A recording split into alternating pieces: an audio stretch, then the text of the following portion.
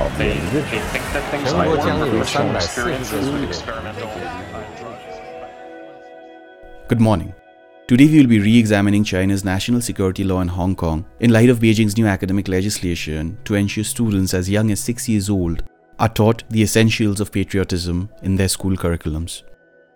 We will then take a look at losses incurred by Scotch whiskey manufacturers due to a trade dispute between a group of European countries and the USA. And finally discuss communist Cuba opening up its economy for private investment. Today is Tuesday, the 9th of February. I am Arunava and you're listening to the Leader's Brief by Ego Monk.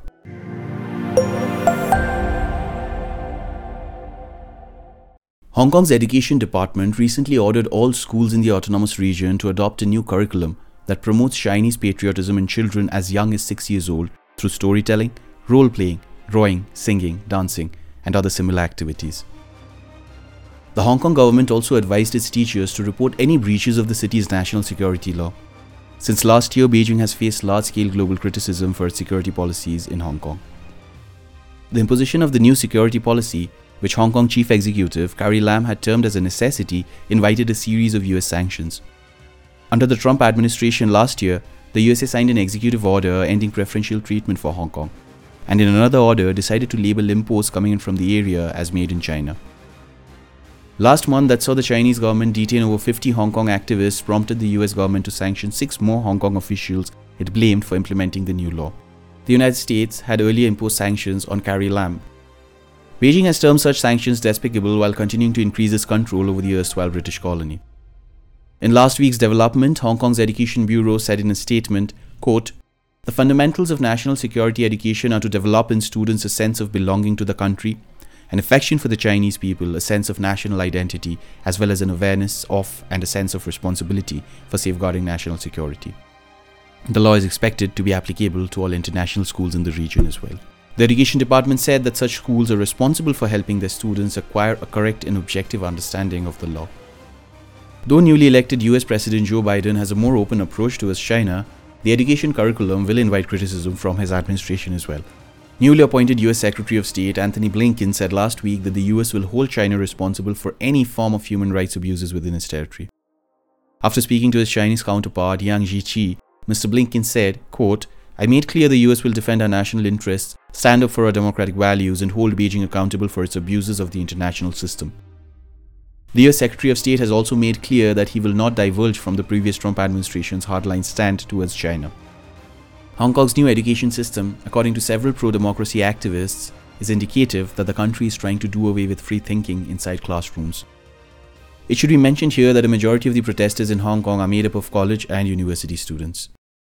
Moving on to some news from the business world, a 35% drop in exports of Scotch whiskey to the USA has led to losses over $600 million, according to a report by the Scotch Whiskey Association. The SWA report showed that a 25% tariff on single malt Scotch introduced in the US in October 2019 due to an ongoing trade war with European nations on subsidies being given to aircraft maker Airbus led to a 35% dip in exports last year, causing the over $600 million loss. Before the introduction of the 2019 tariff, the USA was Scotch whiskey's biggest market with sales worth over $1 billion.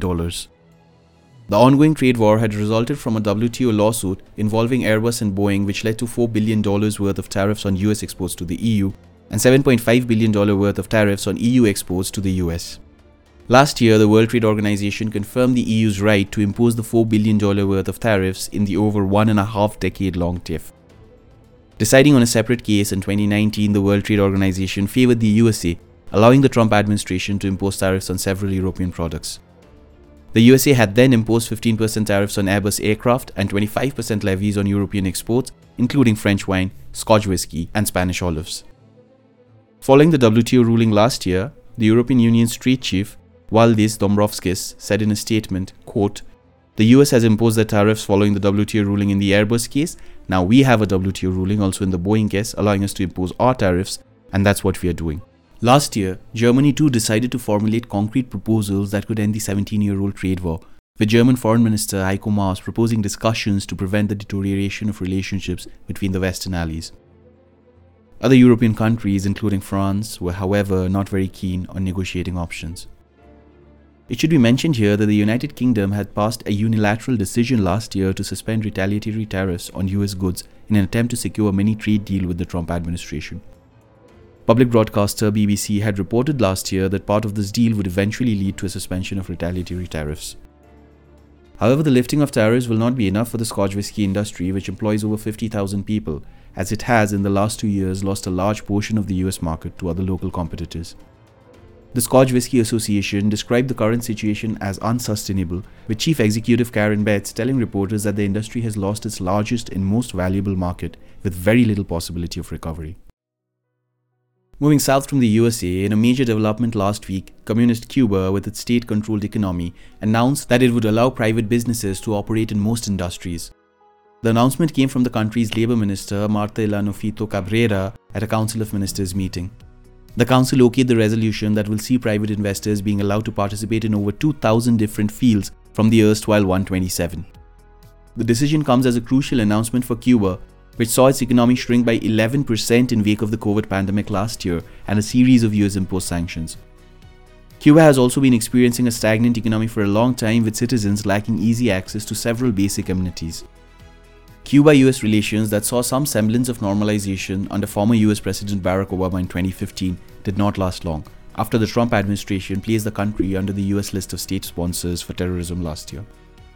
Ties between the two countries are expected to see an improvement under present US President Joe Biden, who had served as vice president in the Obama administration. The opening of its economy to private investors may give Cuba the monetary boost that it needs for a rapid post-pandemic recovery. According to the new resolution, only 124 industries will be barred from private investment. The details of these industries have, however, not yet been revealed. That is all for today. Thank you for listening. We will be back tomorrow with more happenings from around the world. Tune into Ego Monk to stay updated on the latest happenings and their impact on global trade, technology, and innovation. Ego Monk helps you make sense of change.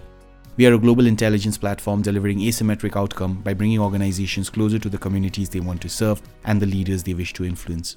Visit our website insights.egomonk.com, that is insights.egomonk.com, to subscribe and make better and faster decisions today.